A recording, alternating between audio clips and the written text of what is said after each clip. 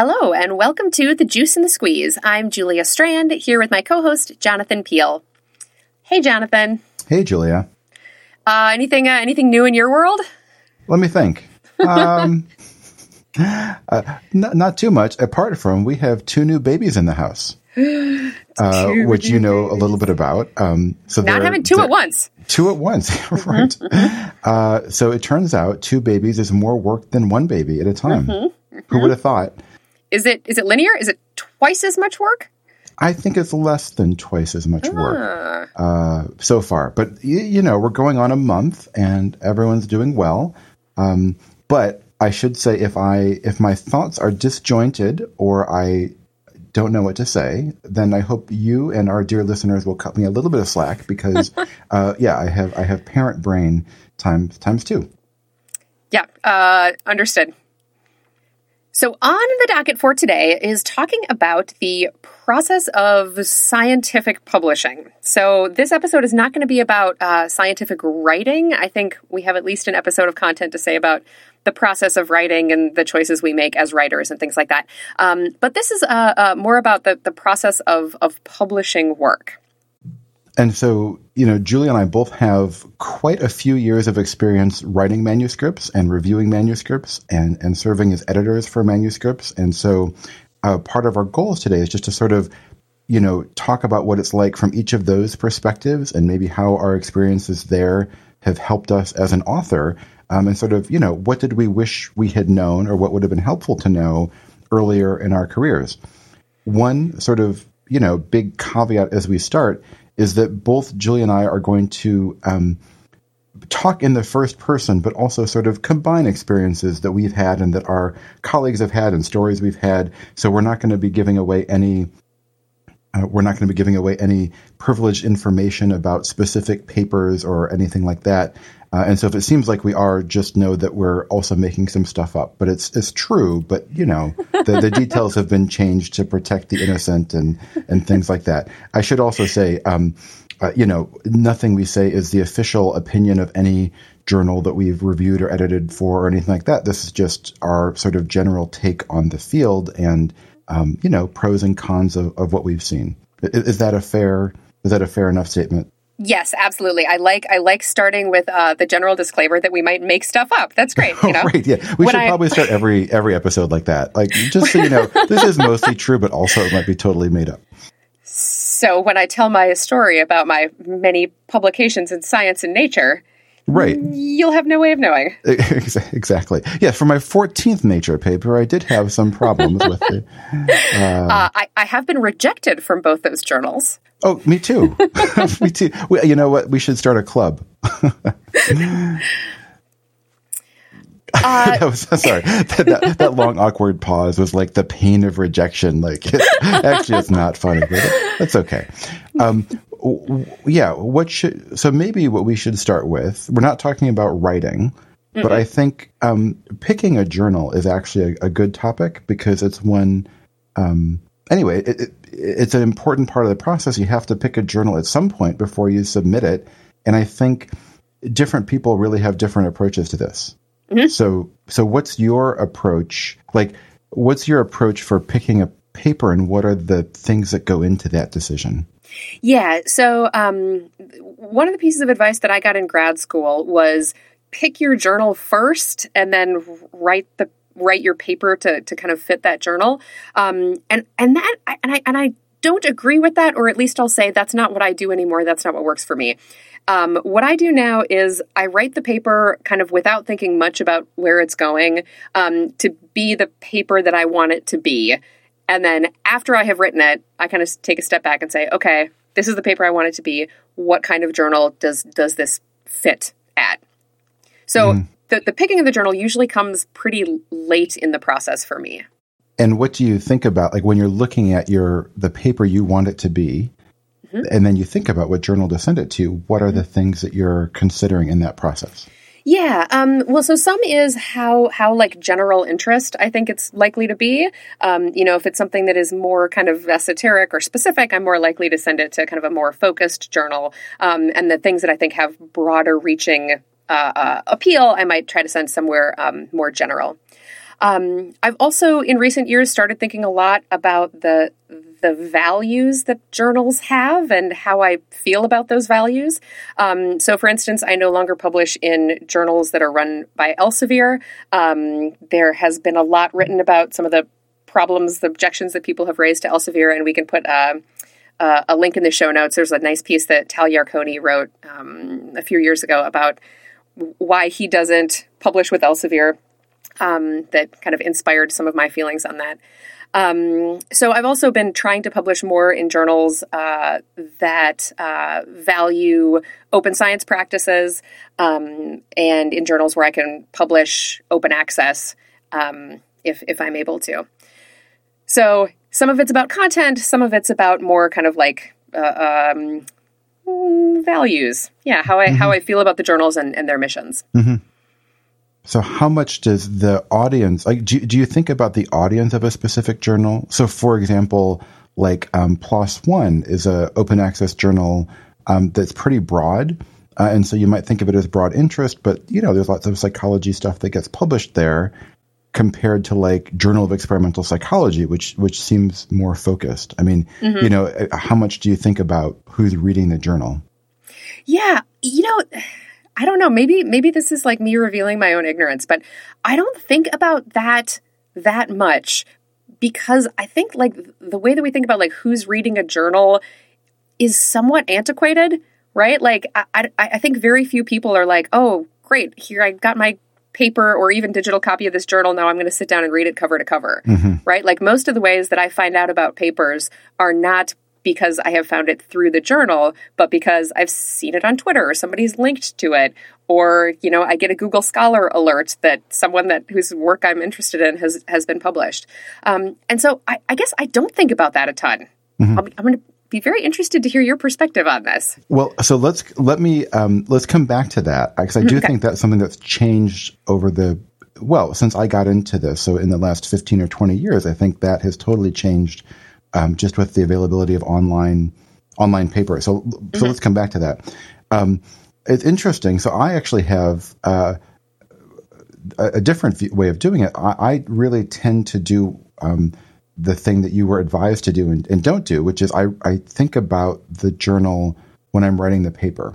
And not always it doesn't have to be the specific journal, but sort of the general, the general audience really. It's like, who's reading my paper? So whether it shows up, regardless of what journal it shows up in, I usually have the audience in mind. But to me, those two are often linked. So so this is very specific to what I do, but we do a lot about, hearing loss and aging and speech processing. And if I send it to a journal that is, traditionally more focused on hearing, like the journal Ear and Hearing, then I tend to write an introduction that like assumes a certain set of background knowledge about hearing, but then focuses on like maybe there's less background knowledge about brain networks, as I'll explain that. Whereas if I'm thinking, oh, this is going to go to the Journal of Neuroscience or something more general, then I might feel like, oh, I have to explain the hearing stuff also. And so obviously you can always rewrite a paper, and I've done substantial rewrites of many, many papers, but just for the first submission, it really helps me to think about who I'm writing for.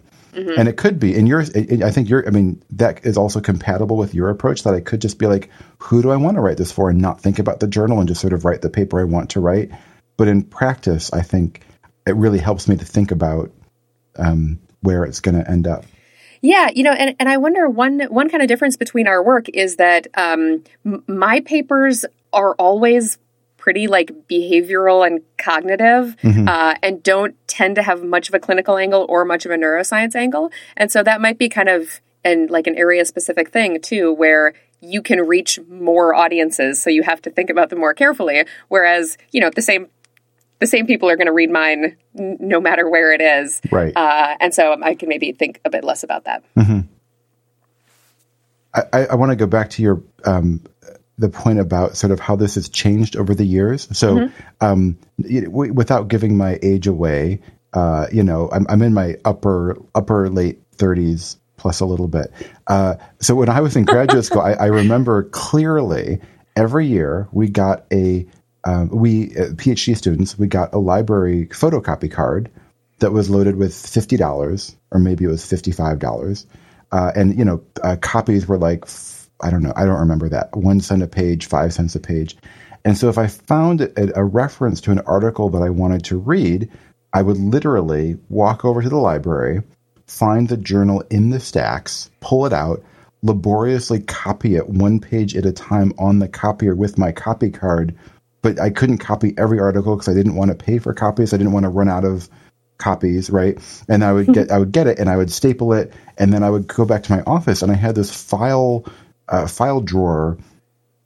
cabinet full of all my papers, alphabetized, and I had, by last name. So there would be a Peel folder and a Strand folder and whatever. And I would lovingly, after I read it, I would put it in that file folder because I didn't want to lose it. I didn't want to have to go back to the library and get it again. And so when I'm writing a paper and I'm like, I have to look up that reference by so-and-so, I would go to my, file cabinet and like pull out the paper and like read it.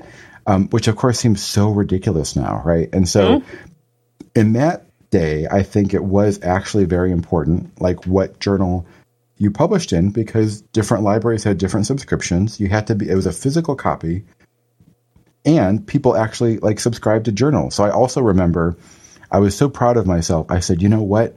I'm a psychologist. I need to read the Journal of Experimental Psychology. And I was an APA member, American Psychological Association, and you can, subscribe to the journals as a person. And so I subscribed to Journal of Experimental Psychology, and it was delivered to my mailbox, and I put it in my office on the shelf, like every volume. And you know what? I probably read like one of those. I had this whole, I mean, this is, anyway, I was naively optimistic that I was going to read all these and learn the field. And I didn't. They just sat on the shelf. So that didn't work. But kind of to your point, like there are people who would subscribe to journals and like leaf through the table of contents. And if there's a relevant paper, you read it. And so I think, I get e-contents alerts for a lot of journals. But honestly, I don't have time to look at them. So in theory, I would want to, there are journals I would like kind of monitor because they tend to have relevant papers, but in practice, I don't. So I do think these days it matters a lot less where you publish in terms of people seeing it. And I tend to, just like you, I think I tend to prioritize places where there's open access because I do think, there's actually some data on this too, but just also my intuition is that if a journal is open access, like you're going to get more people reading your paper because they don't have to monkey around with paywalls and institutional logins and so on. So that seems super important to me, but I don't worry as much about the journal for access. I mean, there is another layer to this, which is, kind of a prestige associated with a journal. And I think the tide is shifting a little bit in that there's a lot of intellectual recognition that we should evaluate a study on its own merits and not where it's published. And also recognition that like fancy journals doesn't mean it's actually a better study. On the other hand, we live in the real world and lots of people do associate value with where a paper is published. And so I think about that a little bit. I mean, I can't help it. I do think about it for my own papers. But I think about it for like trainees, right? So if you're a graduate student and you're thinking about applying to postdocs or a postdoc and thinking about faculty positions, I don't know, in a perfect world, you could just send everything to a preprint server and your work would be evaluated on its own merits. But in real life, it matters if you have a publication in a glam journal versus like a society journal, both reasonable choices, but like it still matters. So there's also this tension, I think, between like how we'd like the world to be and how it really is. And I think, the more senior you are, the more freedom you have. And I think junior people still need to think about that stuff a little bit, at least to be aware of the issues. Yeah. Yeah. As I have gotten further along in my career, I'm trying to care less about that stuff. I mean, given all of the problems with impact factors. We can put a link in the show notes too about all the things that are wrong with impact factors and why they're basically nonsense. And at this point, well, by the time this airs, I will either have tenure or I won't. So I can. I'm gonna go ahead and put a strong bet on you getting tenure, Julia. And if you don't get it, I'm gonna come back and edit this out of the episode so that no one will know that I'm wrong. But I'm optimistic about it. We get a name for that. That's called harking.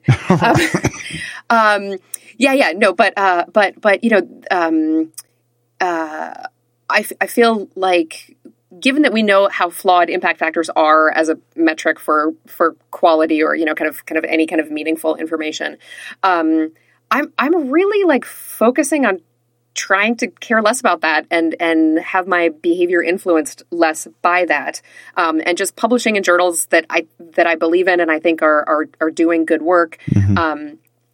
But I also recognize that that's a trickier thing for people who are more up and coming to mm-hmm. do. Yeah, I mean, this is a bigger topic we can come back to, but I do think I have a lot of respect for people who are junior and who are really driven by ideals, and I think that's awesome.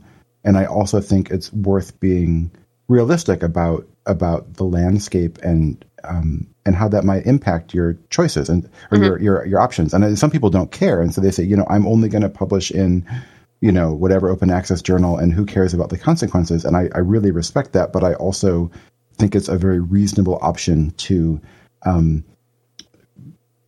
save some of that idealism for after you are a little bit more secure.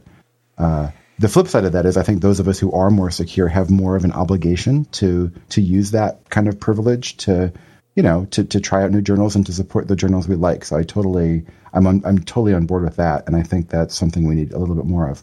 I mean, I say this like we're having this discussion, Julia, and I think you and I are sort of largely on the same page about values we like in journals and sort of publishing and all of these things. But when I talk to senior colleagues, not necessarily at my institution, but around the field, there are a lot of people who just don't get it. I mean, so I think that they're wrong. Maybe they're not wrong, but they definitely have a different perspective on things. And so a lot of times they are more senior, and a lot of times those are the people who are evaluating grants and promotion and tenure stuff. Mm-hmm. And so, if Julie and I were evaluating everyone's tenure and promotion stuff, like you might have one decision, but if some grouchy old scientist who doesn't believe in open access is evaluating it, you might have a different mm-hmm. experience, So anyway, just a thing. Well, and the other thing that you and I can do is when we are, say reading applications for job candidates, and the conversation goes to, oh, well, this person hasn't had a cell, what did they say? Science, nature, cell? Yeah. By the way, that is not a thing that they say at small liberal arts colleges. But when those conversations happen, I look forward to having the opportunity to be vocal and say, I don't care about that. What I do care about is that they have a registered report, or they have published mm-hmm. what I think mm-hmm. is a great, pre-registered paper in a journal that may not have as high an impact factor, but I think is a great paper. And right. So, Yep. Yeah, no, I think we do. Right, exactly. We all have the chance to push around the how people are evaluated to hopefully make it more positive. Okay, so that's how we pick a journal? mm-hmm. Yeah, that's how we pick a journal. Mm-hmm. And so okay, so we've picked a journal, and let's pretend that the paper we've written is now appropriate for that journal, whatever that means, length of introduction and all that stuff. We're ready to submit. Mm-hmm. And so, as you know, a common thing is then you go to the journal website and you have to go through all the kind of stupid menus to, enter all the information. And then they ask you for recommended reviewers. Mm-hmm. So who do you put for that? Yeah. So the first thing that I do is I look at who I've cited a lot, because mm-hmm. probably they're going to be interested in it if it's building on their work. And then I also will think about who do I know is doing similar stuff, maybe from conference presentations or papers that I've read recently, just thinking about who's going to be interested in this and who's going to know a lot about it. Mm-hmm. I try to be mindful about kind of diversity issues, gender balance. So when I'm choosing reviewers, I'm especially thinking about people that the editor might not know of, maybe are up and coming, or might just kind of not be on their radar, to try and give them opportunities to review also. Mm-hmm. I think that's all good. I can say, so as an editor, my favorite papers to get as an editor are those really close to my specialties. Mm-hmm. And so for those papers, I don't really need suggestions. I read the paper like this. I get what they're talking about. I know the theoretical background or whatever. And and quite often if there are suggestions, there are people I would think of anyway, but it's right. Nice to have, and that's all fine. But I could think of 5 to 10 people off the top of my head anyway. And in those cases, I guess like more junior people who I might not know are helpful, but not really required. Mm-hmm. I will say, again, broadly speaking, so I hear sometimes editors get papers that are not in their area of expertise. Mm-hmm. And sometimes they are quite far. And, it makes sense. Every journal, especially journals that are broad, they can only have a certain number of editors. And so if a paper comes in that really doesn't match anyone, you still want to try to give it a fair review, and it has to get assigned to someone. And so when the papers come in that are very far from what I'm used to seeing, I have no idea who to ask off the top of my head. Mm-hmm. And so suggestions are really helpful. In those cases, I often, personally, I will typically go with at least one of the suggested reviewers. And if that person says no, hopefully they'll recommend a couple of people. So it's sort of an entree into the network of people doing similar work. And then again, for topics I don't know well, I read the manuscript and I see who they've cited. And so that will point me towards some relevant papers, hopefully. And then I'll Google Scholar search the topic and see who's published on stuff recently. Mm-hmm. So I don't like editing those papers because I feel less qualified to make my own decision. I don't know if you're studying, whatever, the emotional impact of whatchamacallit, blah, blah, blah, is not what I do. I don't know if your work is theoretically novel. I really need the reviewers to tell me. Mm-hmm. At the same time, I don't know who the best reviewers are because it's not my field. Mm-hmm. And so obviously I can ask, there's lots of ways around this, but it's more challenging. So all of which is to say, in those cases, I really do appreciate suggested reviewers, and I do at least look at those people and see if they're appropriate. So I think that's, and when the point of this is, as an author, you don't always know who your editor is going to be, and you don't always know how close they are to your field. So you might assume that they're going to know all the same people you know. And sometimes that's true, but sometimes it's not. So I think being thoughtful about who you suggest is really helpful. One other actually bit of advice here is, a lot of times people will do exactly what you said. Authors will look at who they've cited and then suggest that person, which is a good strategy, except if that person is one of the very senior people in the field, mm-hmm. that means they are very, very busy. And that means just statistically, they are not going to review your paper. Mm-hmm. They probably review some papers, I'm sure. So I won't name names, but there are people who often get suggested for certain things, and I can't ask them every time. I can't ask them twice a month to review another paper, mm-hmm. and I'm sure they're getting asked by other people too. So sometimes I will email them explicitly and say, look, I know you don't have time. Do you have someone in your lab who's, like a postdoc mm-hmm. who would be interested in this because you know the work? But honestly, it's just hard to get a response from very busy people. So mm-hmm. just something to consider. If you suggest 5 reviewers and they're all senior people who are traveling around the world and directing institutes, none of them are going to say yes. And so your suggestions are less helpful, mm-hmm. And less helpful to you because they're not going to do it. So think about, junior people typically have a little more time. Not necessarily, postdocs are fine, assistant professors, associate professors, but not the director of a big institute probably. Maybe this is content for another time, but I have questions and thoughts about busyness at different stages. Mm. But I think that's for another time. I have another question. Yeah. how often? So I have not been an editor for a journal. There's this box that pops up when I'm submitting my paper that is, are there any reviewers you want to exclude, or your like non-preferred reviewers? And I have never put anything in that box. Is that a thing people do? Is that a thing you have done, or like you have seen people do? I've certainly seen people do it. Is it common? Oh, I don't know if I could give you. Certainly not everyone does it. I would say it's uncommon, but not rare. Like maybe 10% of the art. I'm totally guessing 10%. Quite often people, so I don't know that I've ever, I think actually once I put someone in there because a co-author suggested it. Okay. It was someone they had just had bad review experiences from before. So, they knew that because the person had signed their reviews? I believe either they officially signed it, or they had a discussion somehow they were pretty sure they knew who the reviewer was. Okay.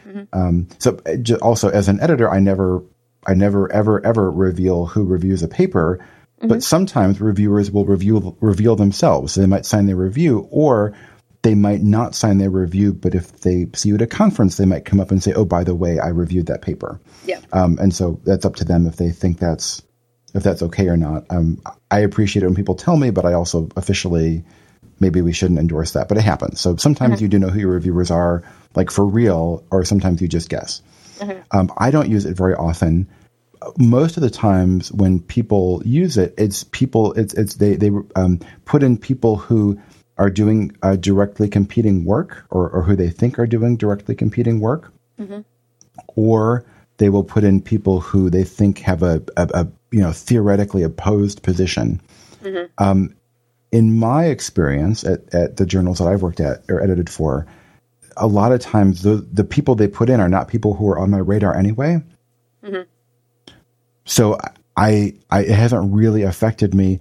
I generally respect the author's requests because there are so many reviewers out there, and if they know better than I who might not give the paper a fair review, and so if they only put down 2 people, I think, I'll pick some other people, and hopefully it will not be a big deal.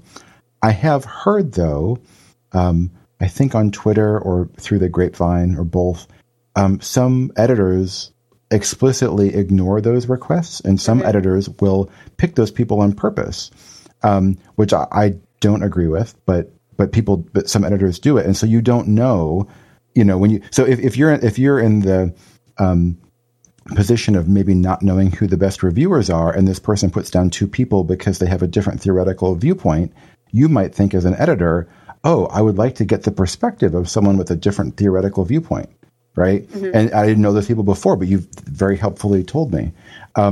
So again, I don't endorse that, but I know that it happens, and so I think you have to use those boxes with care. But in my experience, I don't think that's really affected stuff much, and I typically don't put people in there. I like your idea, Julia, of when you're asking for recommended reviewers, thinking about balance in kind of diversity, and so as a shorthand, maybe not only straight white men, straight white senior people in the field, maybe, and that's useful because, again, editors are subject to the same biases as everyone else, and when asked to think of a list of 10 people, are going to tend as a group to go for sort of more straight white men. And so I think, suggesting other people who are, who don't fit to that is actually really helpful for the field, because, we want a diversity of reviewers, and it's a valuable experience to review. So we want to spread that out.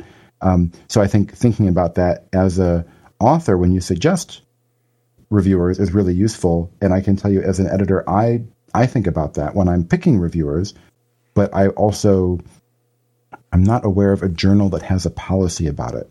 So one thing that's funny, this is a little off that topic, but there's a lot of freedom given to individual editors at most journals, at least the ones that I've, have some experience with, firsthand or secondhand.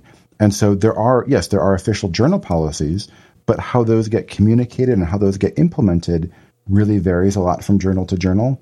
And so there is a lot of freedom for individual editors to implement things how they see fit. So I like to think we're all doing our best to do a good job, but that can look really different. So I think it can be frustrating as an author to not have a consistent kind of message from the journal. And I think it'd be nice to improve on that. But the reality is that, some of the treatment just depends on which editor you get. Mm-hmm. Yeah.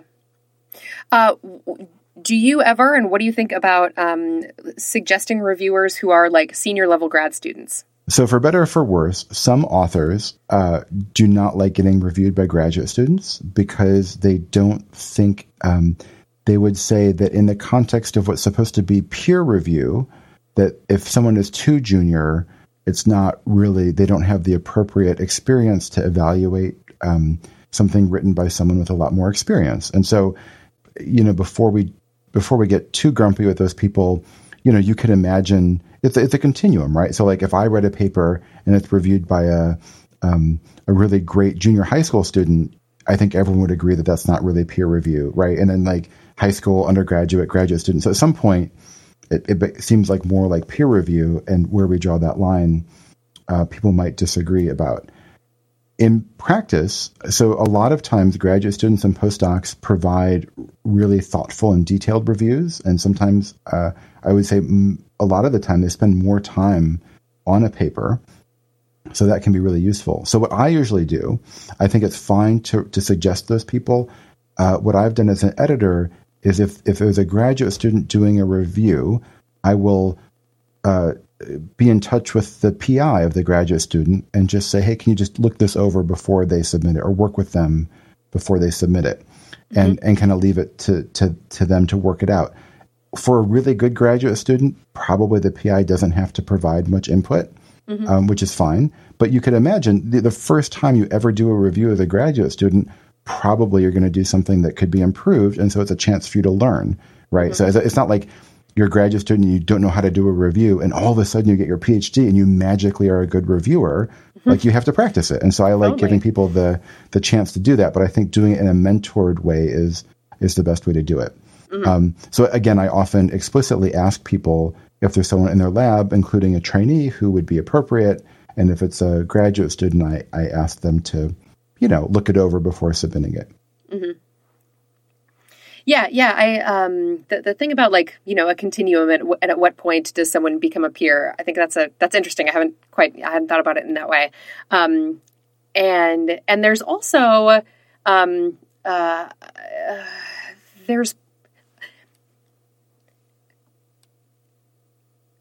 don't want to come down too hard on the side of I don't believe in rank, because if I look at my own trajectory, I am better at my job now than I was 10 years ago when I was a grad student, right? That's certainly true. But I think there are, I know a ton of grad students who are very smart and very thoughtful, and in some ways, more, are spending more time thinking about statistics and experiment design and methodology.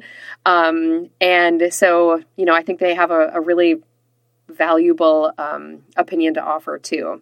Well, there are a lot of full professors who are lousy reviewers. Yeah. And so definitely there's not, anyway, yes, I would much rather have a thoughtful review from a graduate student who has fewer years of experience than a not very good review from someone senior.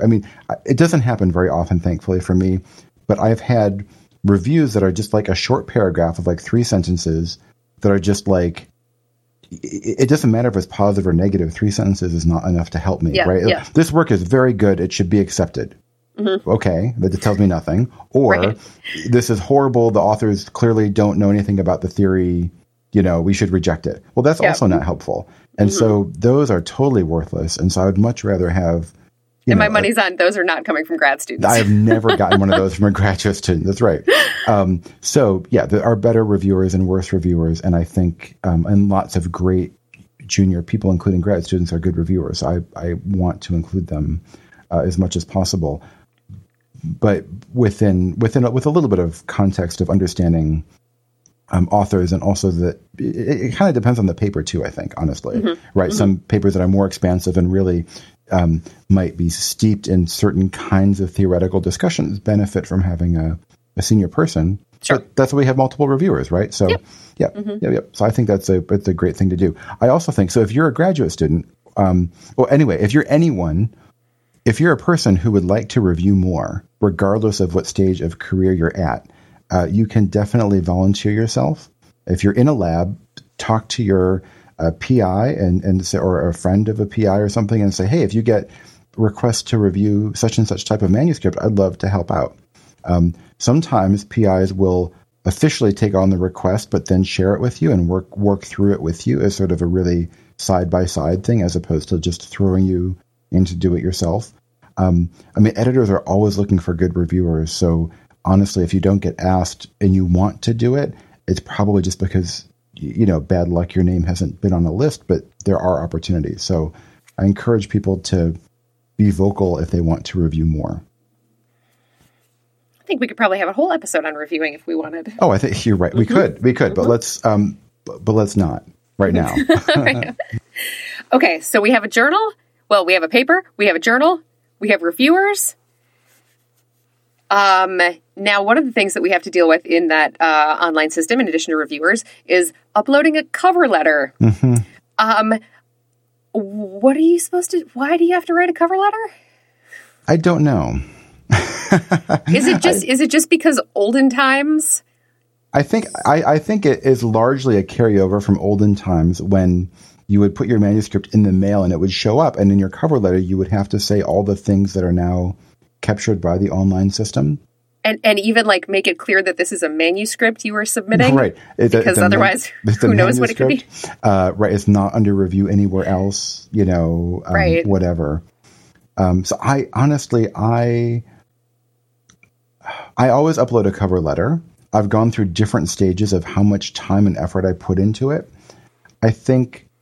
I do think some journals value it more than others. And if I had to guess, journals of broad interest or that have a lot of desk rejections, in other words, where the editor decides whether or not to send something out for review, potentially might benefit from this because it's your chance to explain in your own words why this is interesting. Mm-hmm. In most of the journals that I review for, it does not play a big role in what happens because the cover letter comes up and it shows up on my screen, and then I kind of close it and open up the actual manuscript. You know what I mean? So mm-hmm. I would rather, if you want to tell me what your paper is about, that should be in the abstract. If you want to tell me why it's interesting, if I can't tell from the introduction to your paper, then it's less convincing. So I do mm-hmm. think, most people do it. Most people do spend some time on it and try to have a little, here's why this is interesting. But I don't really think it, in my experience, it doesn't really affect a lot. Okay. Good. I'm glad to hear that because my cover letters are always just dear editor, here's our paper. We'd like you to publish it. It's interesting. Please find enclosed the enclosed. Right? Please consider it for publication in your fine journal. Which is totally fine. At least, again, at the journals that I've worked with, that would not count against you at all. If you're mm-hmm. sending it to a glam journal, maybe they would get offended. But, like normal journals, I think it's fine. All right. So we got a paper, we got a journal, we got a reviewer, we have kind of a cover letter. So once you submit an article, you click the submit button, and then what? And so then you wait. And so one question that comes up is that, how long do you wait? When should you hear back? Right? And a lot of journals, so journals usually have a preferred timeline for reviewers. So if you get a review request, it will say, please return your review within 1 week. Please return your review within 2 weeks, right? Or a month. I meant to say a month, right? A month. A lot of times it's a month. Some journals are we value fast turnaround, so they ask for 2 weeks. Here's the thing. As an editor, I get a paper to publish, and very rarely do I have time to find reviewers the day you submit it. And sometimes it takes a couple of weeks to find those 2 reviewers. So even in the fastest of all possible worlds, I might find 1 reviewer on day 1, and so your status will say it's under review, and you think, great. But that just means I found 1 reviewer, and I'd have to find a second one. And sometimes, for whatever reason, it just takes forever to find people who have the time and who are appropriate. So it can take up to, I'm not going to give a number because I don't want to embarrass journals, I've heard tell from friends, it can sometimes take a very long time to find reviewers, even when you're trying really hard as an editor. So you have to cut your editor some slack for actually finding the reviewers. And then reviewers, shockingly, are sometimes late with their reviews. And so then you have to nag them. There's the auto emails that the journal will send them to remind them. And then at some point as the editor, I'll start to email them directly and plead for their reviews and so on. And all of which is to say it can take a little while, right? And so I think I didn't realize until I started editing, like how long it can take to do all that stuff. I think usually that there is a danger that your paper gets lost in the system, either like literally electronically lost. So I've had at least one paper that got submitted by authors and was never assigned to an editor. So it was just sitting there. I don't know how that happened, but no one knew. And so it wasn't until the authors wrote in and said, can we have an update on our paper, that someone figured this out. Oh. And the other thing that can happen is if you have an editor who is, you get them at the wrong time of year and they're traveling to a conference and then they have another thing go on and then they get a cold and they're sick. And, editors are humans also. And so we don't always see the stuff as quickly as we could. And every time I get an email checking on the status of a paper, that I reprioritize, I feel guilty. I log in, I make sure, if there's reviewers that are late, I'll nag the reviewers. If whatever, I'll try to take a look at it. I've got X number of papers and I can't give them all of my attention. But if you email me and ask for an update after a reasonable amount of time, I'll try to look at yours. So the squeaky wheel gets the grease. I personally have never been offended when I've been asked for an update on a paper. Some editors might be, but I think most of them are used to it. And so you might get an answer that's like, we're working on it. Thank you for your question. Mm-hmm. But at least you know that it's not lost in the system. So with a reasonable time to start squeaking. I mean, definitely 3 months. Okay. I think if you haven't heard by 3 months, you are totally entitled to do that. If you don't see any change in your status, like if it's with editor and it hasn't gone for review after a month or probably even 2 weeks, but after a month, I think you could definitely ask. The other thing is a lot of journals have, administrative assistant type people. So when you email the journal, it doesn't go to the editor directly necessarily. It goes to the staff. And the staff definitely will not get grumpy with asking for this stuff, and they can just log into the system and kind of see what the progress is. So I would always be polite when you're emailing these people, but I would not worry about sort of offending someone by asking for, very nicely asking for an update. Mm-hmm. And again, a lot of times, it doesn't always help, but it doesn't hurt. Yep. So then you've waited. And you get that email that has all the letters and numbers in the subject line, and it's so exciting. And then you click on it, and it probably the first time says, we won't take it in its current form, but here's a long list of things to fix.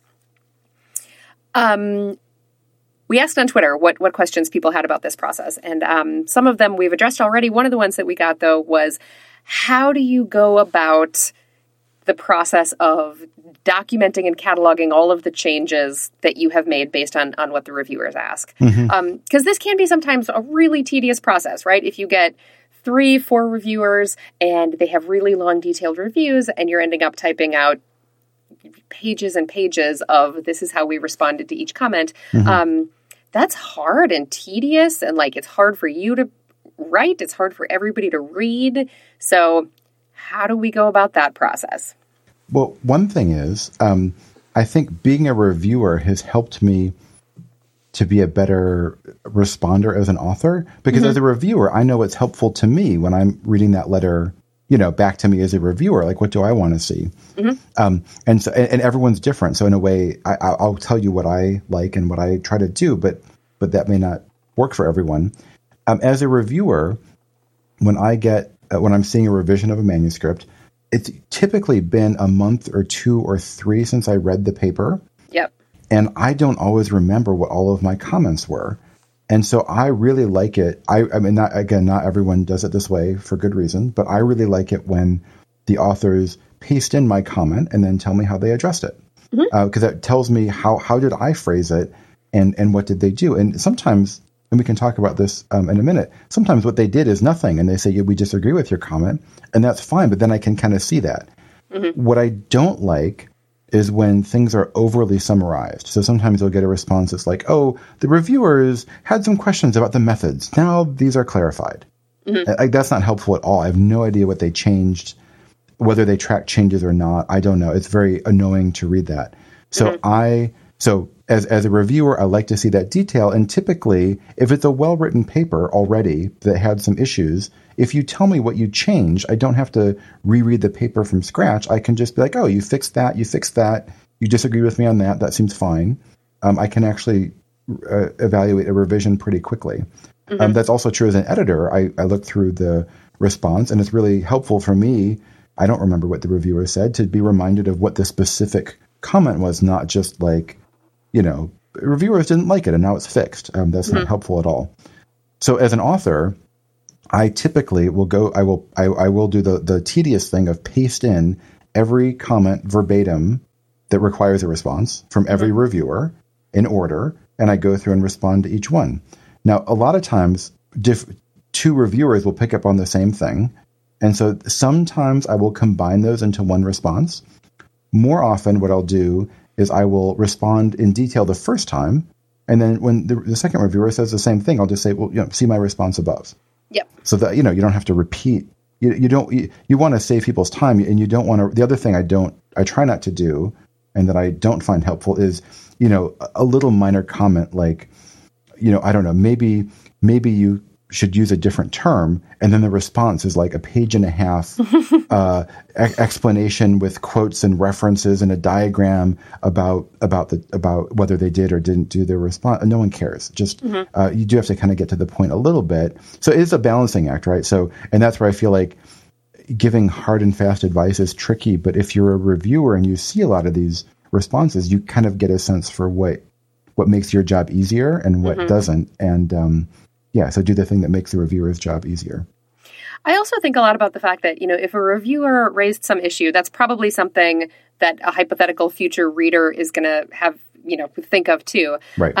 And so I try to not do much justifying of decisions in the response to reviewers, because if that's a thing that we have to think about and I have to defend or, something like that, I want that to be in the paper where other people are going to encounter it too. So those like page-long, here's why I'm making the choice that I'm making. Sometimes those belong in the review because the reviewer is asking for something specific or making an argument that you don't think that other people are going to make. But a lot of times, if you've got something to justify, I like to justify it where everybody has access to it.